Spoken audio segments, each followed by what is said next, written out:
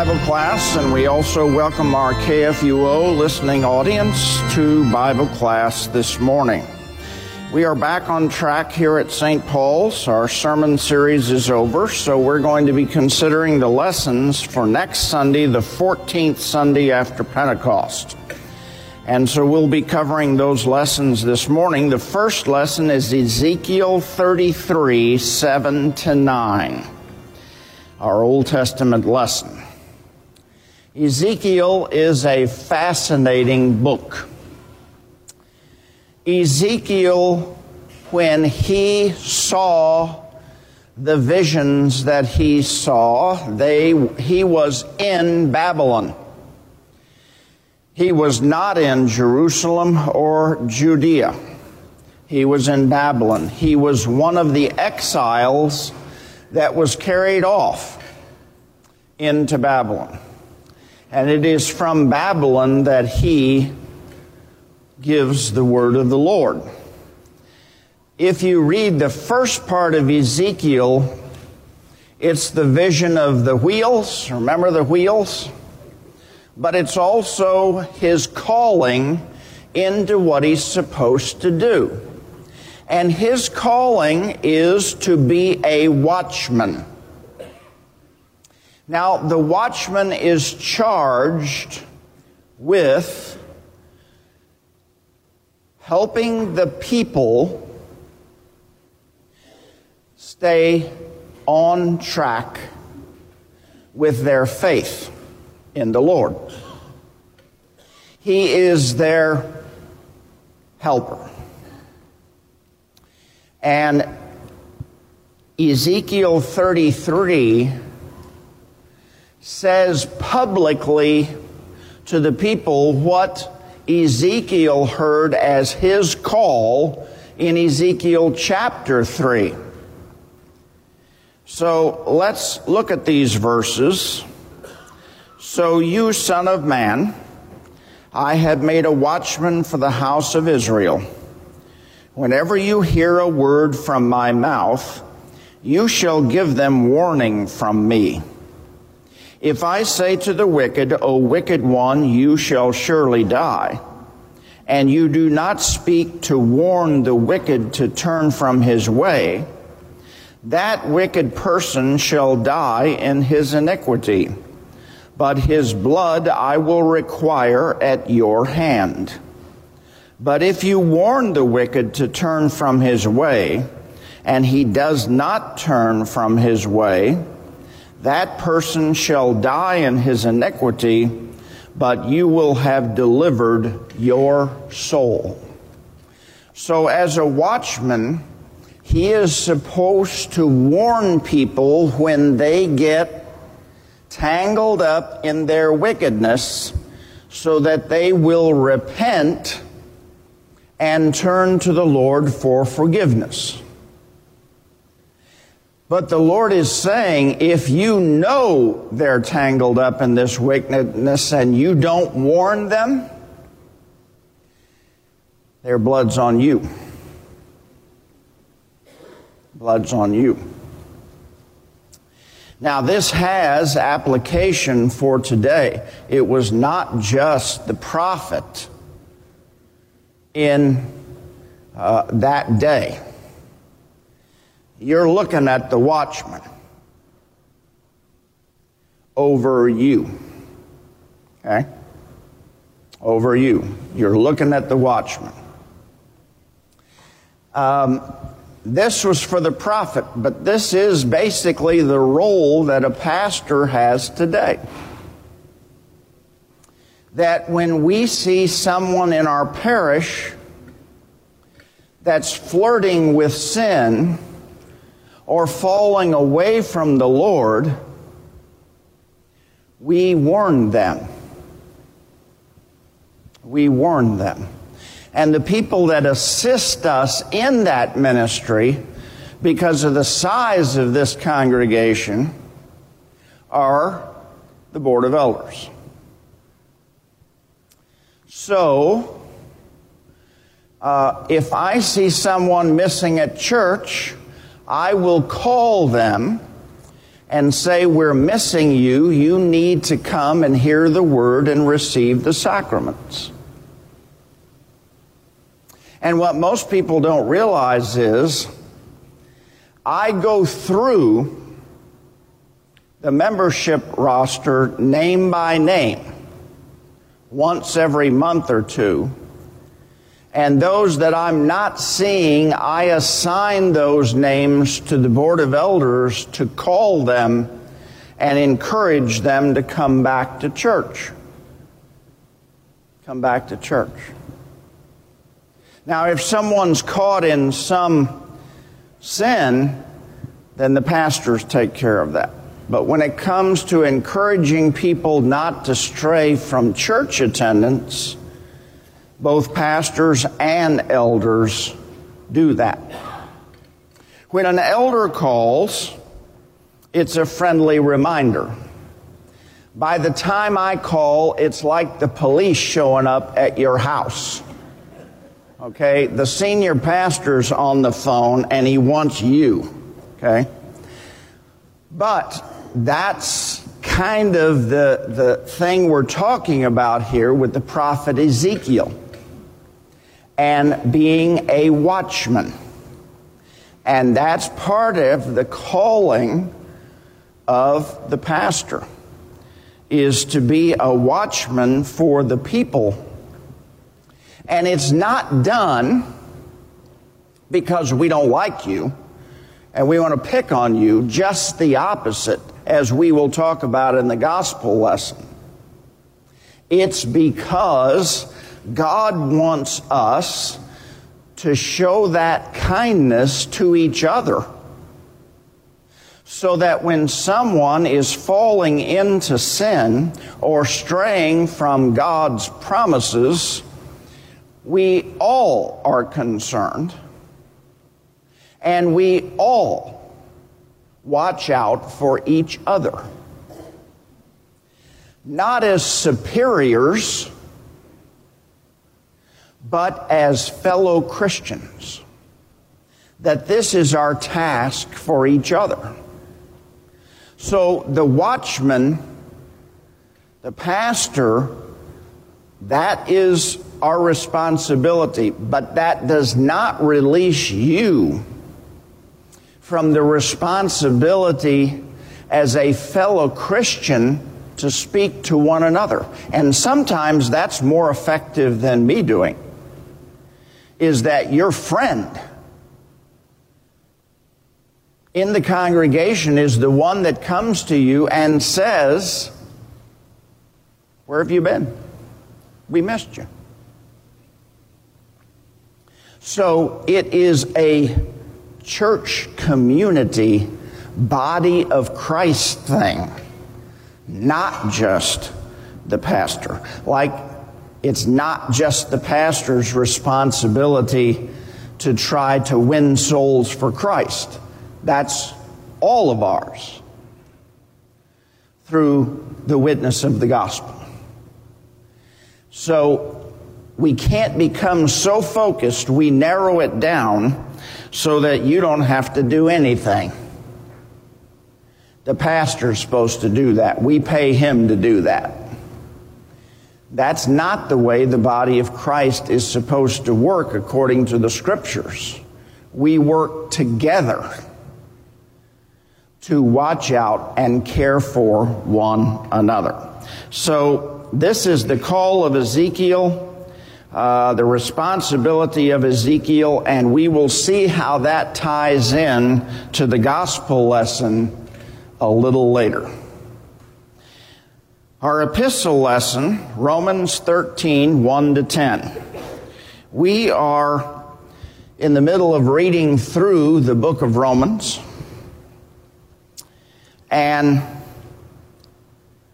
so this particular chapter is well known.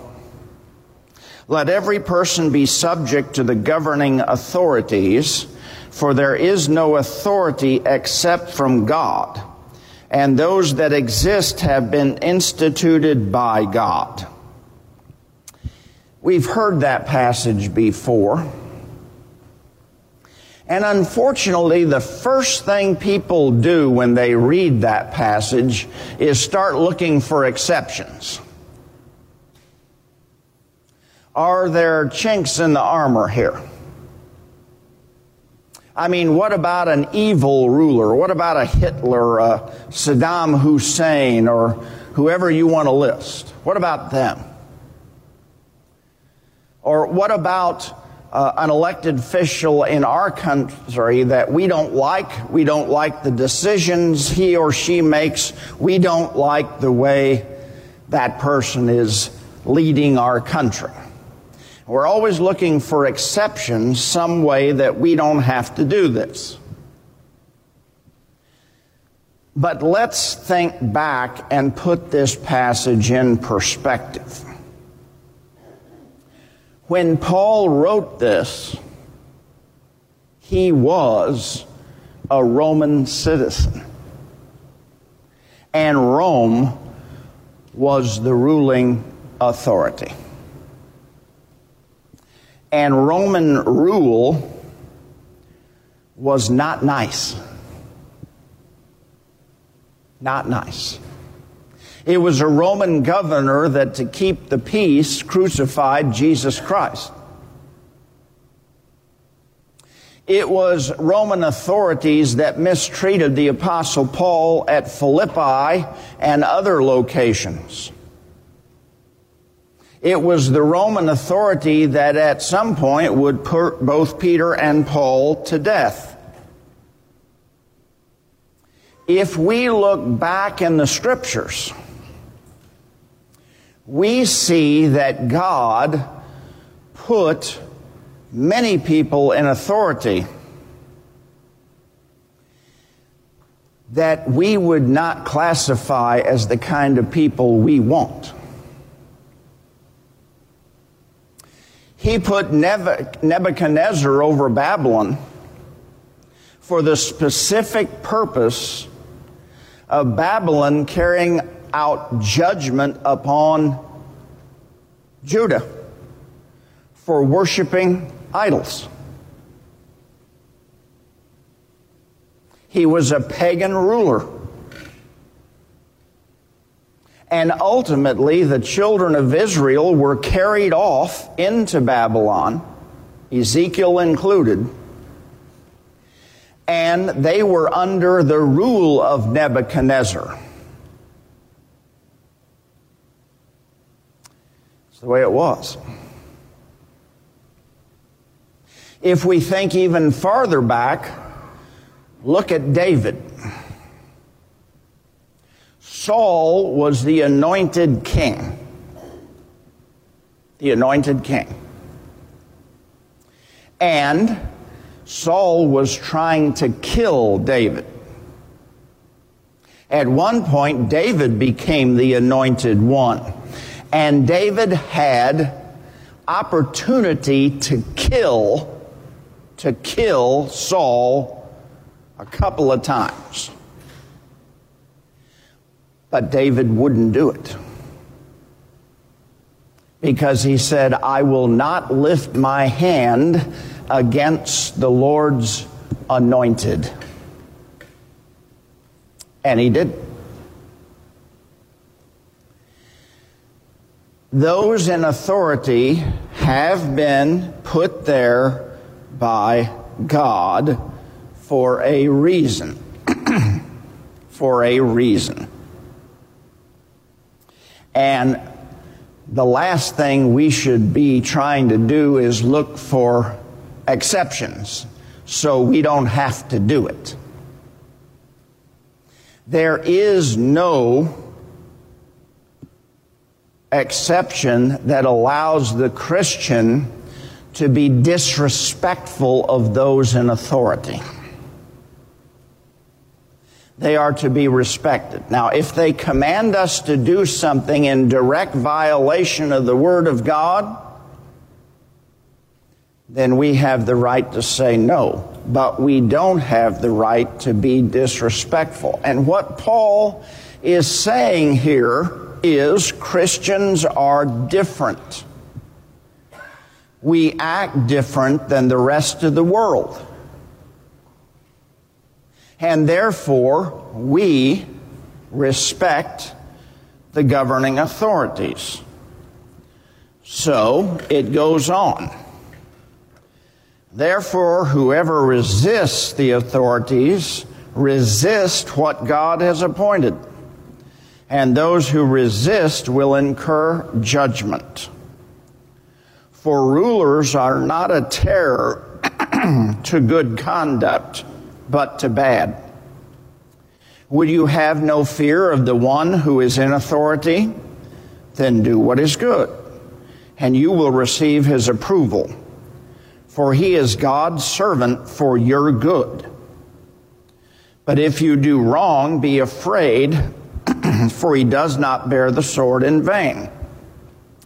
For he is the servant of God, an avenger who carries out God's wrath on the wrongdoer.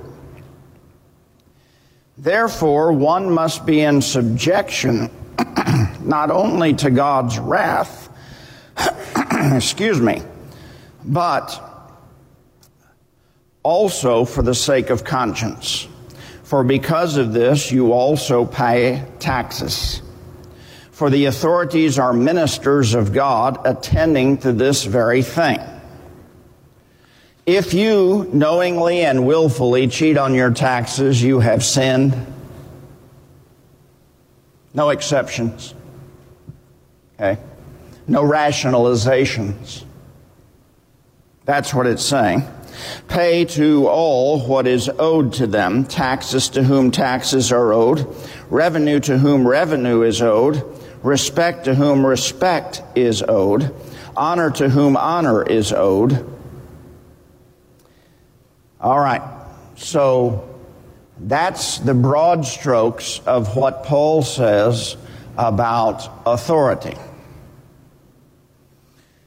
And this has been debated, do we really have to, and all of this. What if they're doing something that they're not supposed to? It says it was instituted by God. God is using this some way, somehow, for his purposes. We don't always know his purposes, but we may disagree. We have the freedom to go and vote. Lots of people in this world don't. But the bottom line is, we should be respectful, and we should obey the law. Yes. Yeah, the question is, didn't Jesus pull a coin out of a fish's mouth to pay his taxes? He did. He did. And then he told Peter to go pay the tax for he and Peter. So Jesus obeyed the government. Even when he was asked, about the government, he said, render to Caesar the things that are Caesar, and to God's the things that are God. He looked at the coin. Well, whose picture's on it? Caesar. The problem of the people that were confronting him was not that they were not rendering to Caesar. They weren't rendering to God what was God's. That was their problem. Yes. The question is, are there any other examples of Jesus honoring the word, respecting authority besides his trial? Well, I would point to several things. The first one that comes to mind is when Mary was pregnant with Jesus, they went to register as the law required to pay their taxes. Okay? And it wasn't just to government authorities. Jesus then respected his Father's word, so he was taken to the temple at 40 days, as was required by the law. He went before not only Pilate, but Herod. So there are some others, and he never directs us to violate them. He never, ever, he condemned Zacchaeus for taking too much, and that he needed to repay them, but not for being a tax collector. Not for being a tax collector. That wasn't sinful unless you extorted money. So there are some other things out there. Now let's look at the last few verses, 8 to 10. Owe no one anything except to love each other, for the one who loves another has fulfilled the law. For the commandments, you shall not commit adultery, you shall not murder, you shall not steal, you shall not covet, and any other commandment are summed up in this word: you shall love your neighbor as yourself. Love does no wrong to a neighbor, therefore love is the fulfilling of the law. So his summary here, notice he quotes commandments from the second table of the law that deal with our relationship with others. And the summary here is, ultimately is, God instituted authority, you're to love them too. There is no out. The new relationship under Christ is that the Christian loves all people. Be it the government, be it your neighbor, be it the person that is easy to love, be it the person that is hard to love.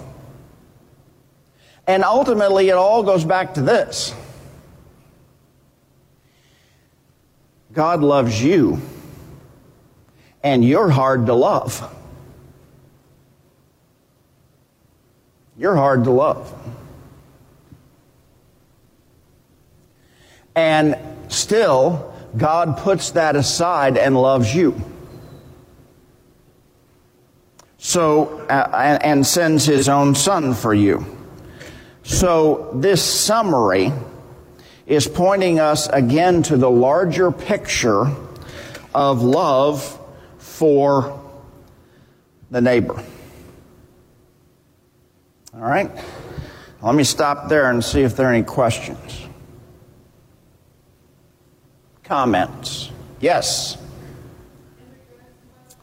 Yeah, the comment was that, there's always a tension between us as Christians when we know that authorities are allowing, even encouraging behavior that we would consider evil. That's a tension that we have to deal with. And one of the ways to deal with it is the doctrine of two kingdoms. Now, let's talk about that a few moments. The doctrine of two kingdoms is the doctrine that the kingdom of the right hand is the kingdom of the gospel. The rule of the gospel is grace. This kingdom is grace. Works don't matter in this kingdom. Works don't matter. It's the grace of God that your sins are freely forgiven for Christ's sake. We live in that kingdom as believers in Jesus Christ. So do all believers. But the kingdom of the left hand is the kingdom of the law. Government. Schools. Even the business side of the church. We have a constitution and bylaws that we follow. We don't preach the Constitution and bylaws, but that's how we govern the church. That's kingdom of the left hand. When men used to come to the seminary, we used to remind them in orientation that a seminary education is a law experience. You get grades, you pass or fail. Don't expect us to forgive you for an F. Okay? It's a law experience. The government authorities are in the left-hand kingdom. What are we as Christians to do? We are to be witnesses of the gospel in the left-hand kingdom. We don't seek to take over the left-hand kingdom. We influence it. We witness. We are examples of keeping the laws of the land because we are Christians. Does that mean we agree with everything that goes on in the left-hand kingdom? No, we do not. So by our vote, by our words, we seek to influence the left-hand kingdom by the way we live our lives. By the way we live our lives. And so that's one way to look at this and to look at the matter of governing authorities. Dennis. The comment is, we are in a unique position in America in that we have certain rights and privileges, voting rights, etc., to speak out about evil that might be going on and influencing it. What about people that are in countries where they don't have that right? Then you get into the whole matter is the government commanding you to do something in direct violation of the law? And of God's law. If they are, you have the right to say no, but realize you might receive punishment or persecution for that. What other rights do you have? None. Okay? And so just like in Rome, you had to live with some of the Roman laws that were oppressive, and there really wasn't anything you could do about it except pray. Yes. Well, the responsibility is Christians, but you may have the responsibility, but if they shoot you if you exercise it, that's not doing you much good. Yeah, we don't know. It's not happening in America. But that is correct. The Boston Tea Party was against God's law. I hate to tell you that. Maybe a great moment in American history, but it was a violation of the fourth commandment. Well, yeah, but that's not a reason you do this. So, we as Christians seek to influence everything around us, the people around us, the government, the schools, etc., etc. By force? No, by love. By love.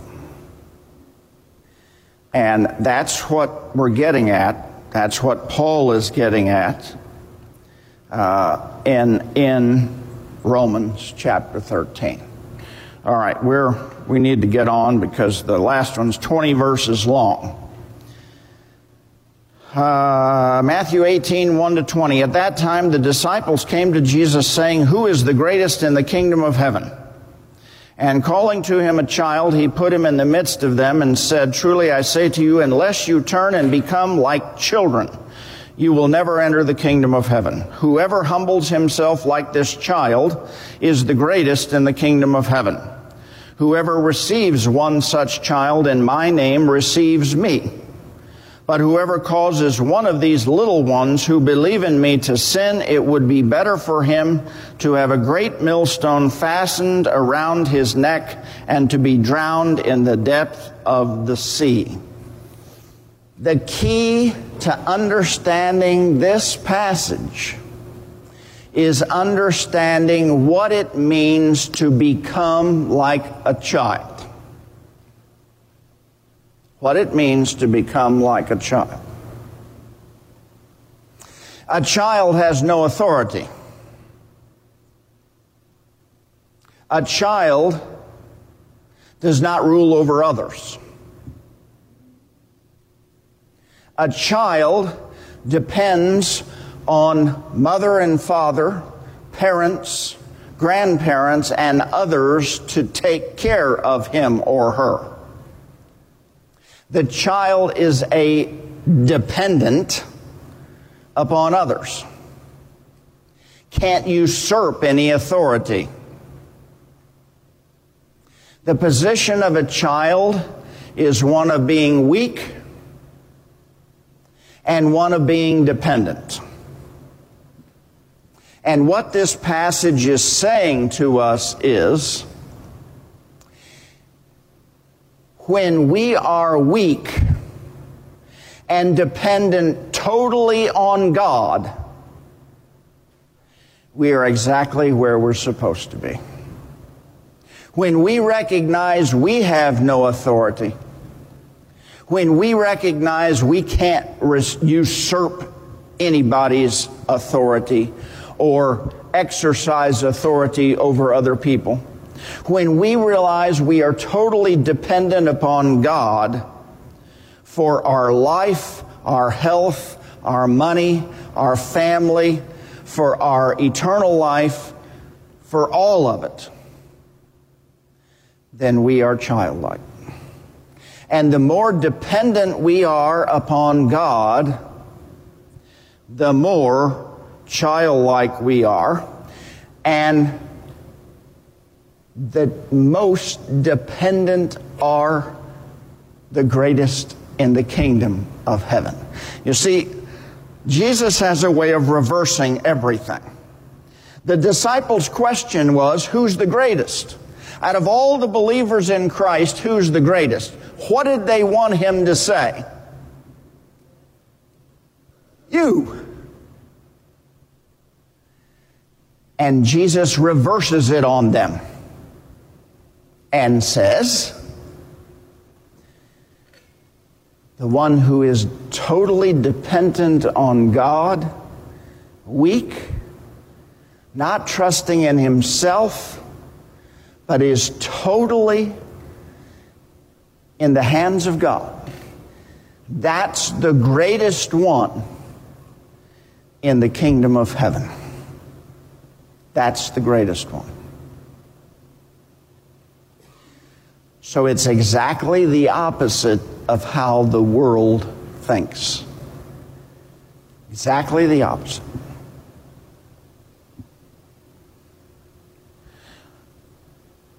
All right.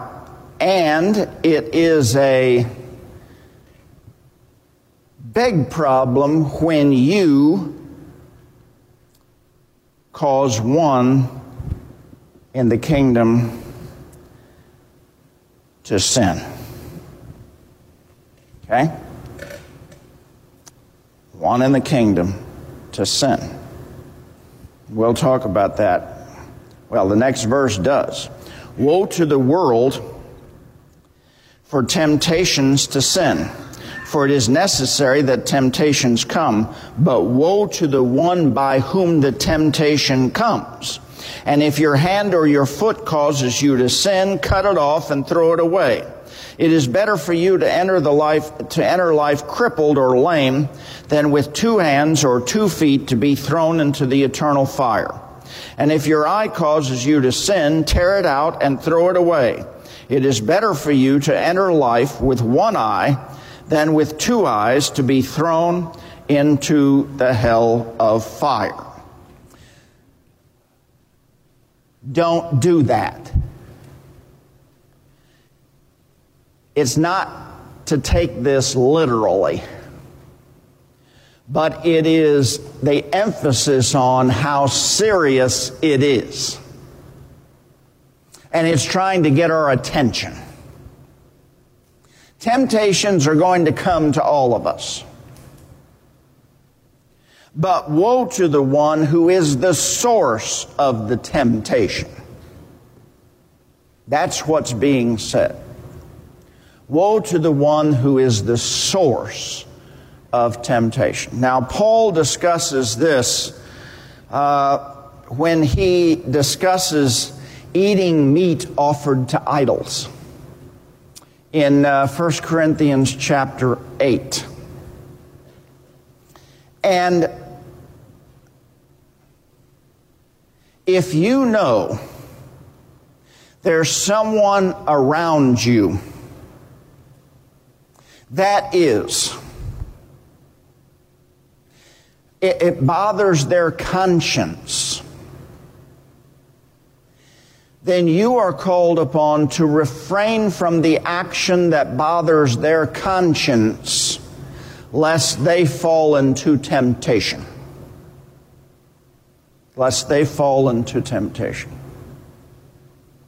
We don't want to lead anybody astray. Now, we could certainly do that by words that we speak, but this is speaking of being a source of temptation to others, to excesses, eating, drinking, etc. Gambling, to be one that promotes and encourages others to go against their conscience and even God's Word. That's what we're talking about here, being the source, the cause of temptation. Temptations are going to come to you, but don't be the one that causes them to come to other people if you can help it. That's what he's saying. Because it's a serious matter and God takes it seriously. And that's why he uses all that language about cutting parts off, to show how serious this is. We are again to be the least, the most dependent, and to view our neighbor as the least and the most dependent. And in love, we don't want to do anything that would hurt them.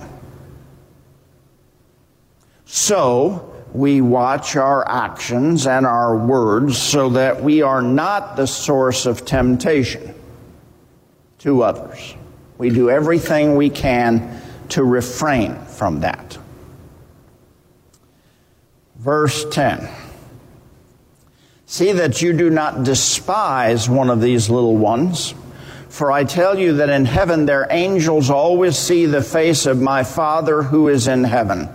We better talk about that. This passage does not teach you have a guardian angel. I hate to tell you that, it does not.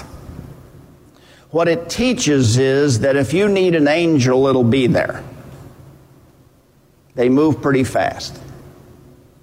So if God knows that you need an angel, but you don't have an angel assigned to you from birth to death, if you need one, if you need 1,000, they'll be there. But this does not teach guardian angels. Okay? What do you think? If a man has 100 sheep and one of them has gone astray, does he not leave the 99 on the mountains and go in search of the one that went astray?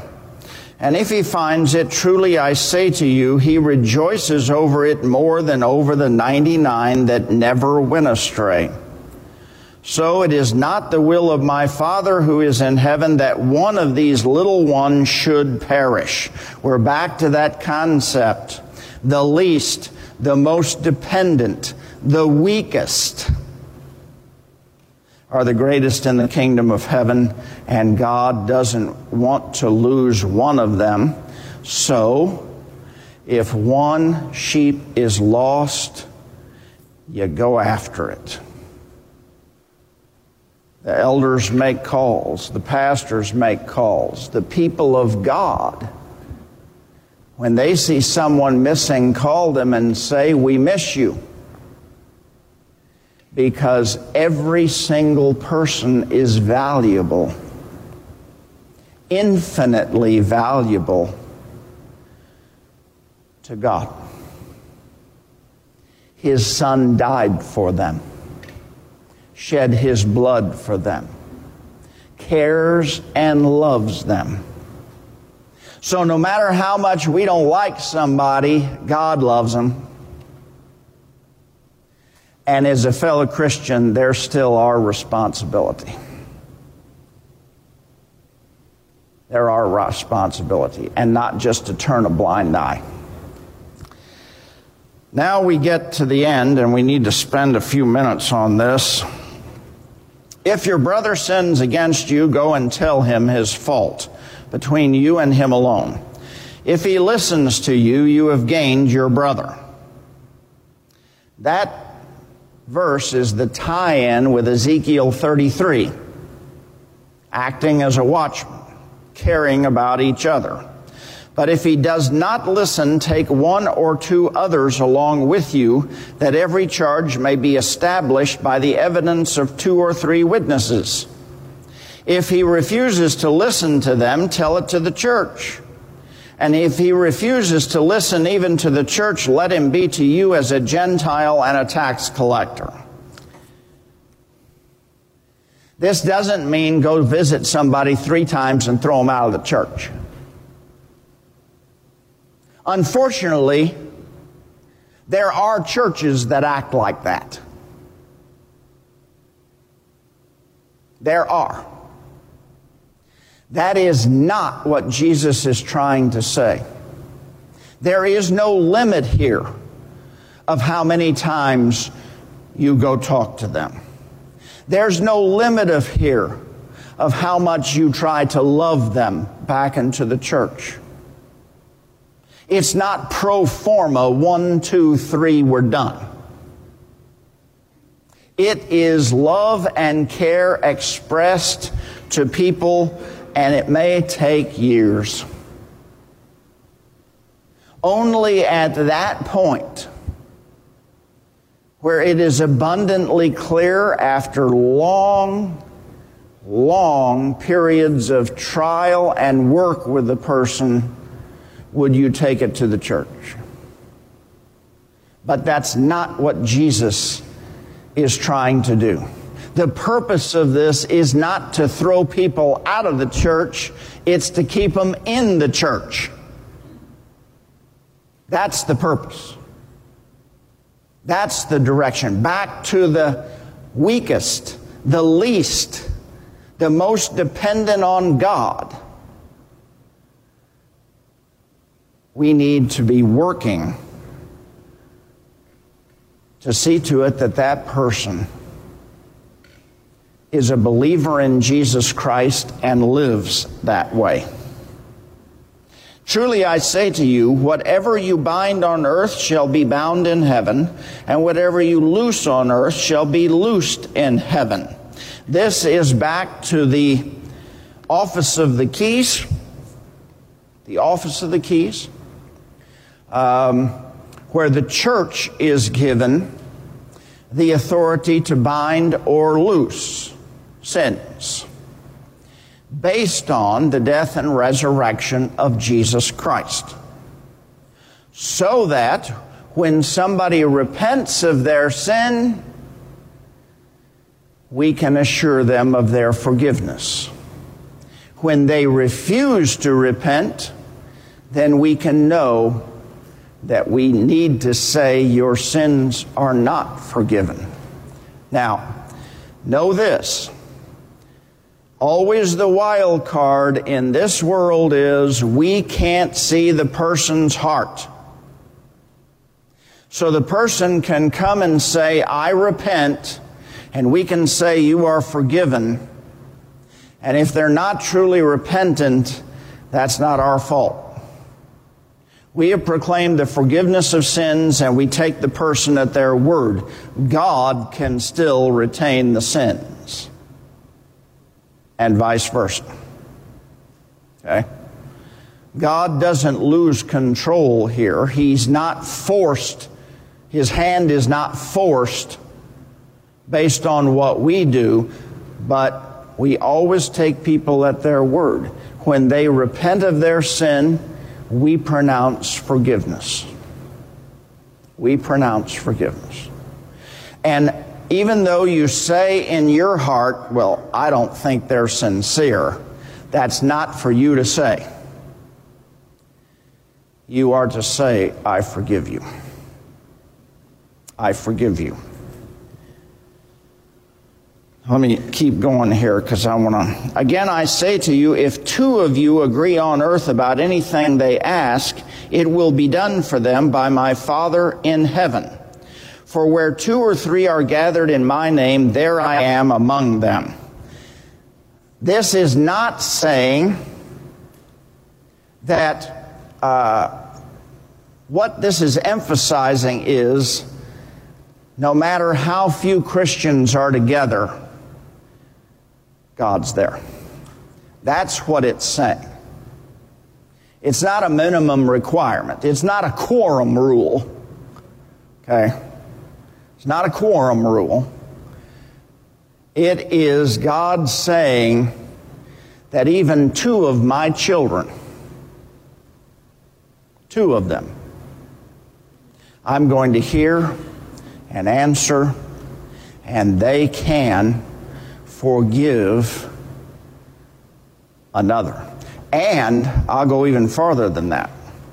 I believe that the reason that God put this in here is for the specific reason of marriage. To remind a husband and wife that God is always in their home, always listening to them when they pray together. Sure, He listens when they're individual, but for the marriage relationship, the fact that He remembers or reminds us to TWO, I think He's honoring His own promises concerning marriage. Concerning marriage. And honoring that institution by mentioning two. So when two or three Christians are together, be it two or three elders or two or three people, members of the church who have gone to see someone and encourage them to come back or encourage them to give up what they're doing, God is going with you. God is hearing you.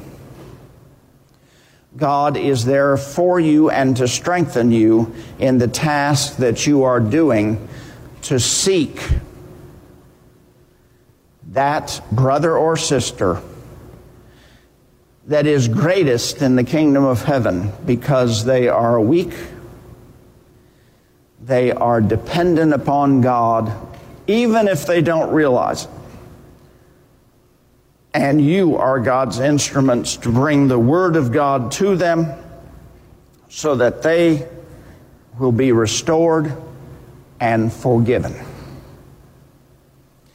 So there is kind of a common theme in all three lessons. The watchman doing all things in love for neighbor, and then the gospel lesson taking care of one another in Christ. Okay? In Christ. All right, we've got... Yes? Well, those witnesses may be called to speak to the church that they've been there. Having at least two witnesses goes all the way back to the Old Testament. The witness of one wasn't enough. Had to be two. That's why, remember at Jesus' trial, they tried to find witnesses against him, and no two witnesses agreed. So they couldn't proceed that way. In the church, then, at least two witnesses to bear to the truth that this is what has occurred and this is what they know. And so it's on the basis of the Old Testament that it's witnesses against a person. But that only comes, that would only come at the end, when everything's been tried and everything is exhausted, and they said, well, who went to see him? Well, maybe 8 people raised their hand and testify, we tried. They are the witnesses.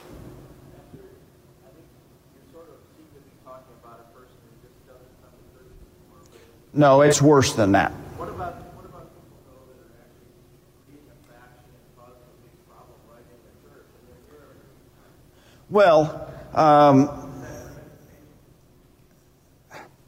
it depends on what they're doing. Okay? Depends on what they're doing. If they simply believe certain things and they're not false doctrine, then that's not an issue. But if they are driving people away or teaching false doctrine, that would be an issue. And that would be for me to deal with. Okay? That would be for me to deal with. And I don't know of any of that going on at St. Paul's. I don't know of any of that going on at St. Paul's. All right? Well, I haven't decided which one I'm preaching on yet next week, but I'm only preaching in the gym, so I don't know which one the other pastor's preaching on either. So you'll have to come and find out. All right, let's close. The grace of our Lord Jesus Christ and the love of God and the fellowship of the Holy Spirit be with you all. Amen.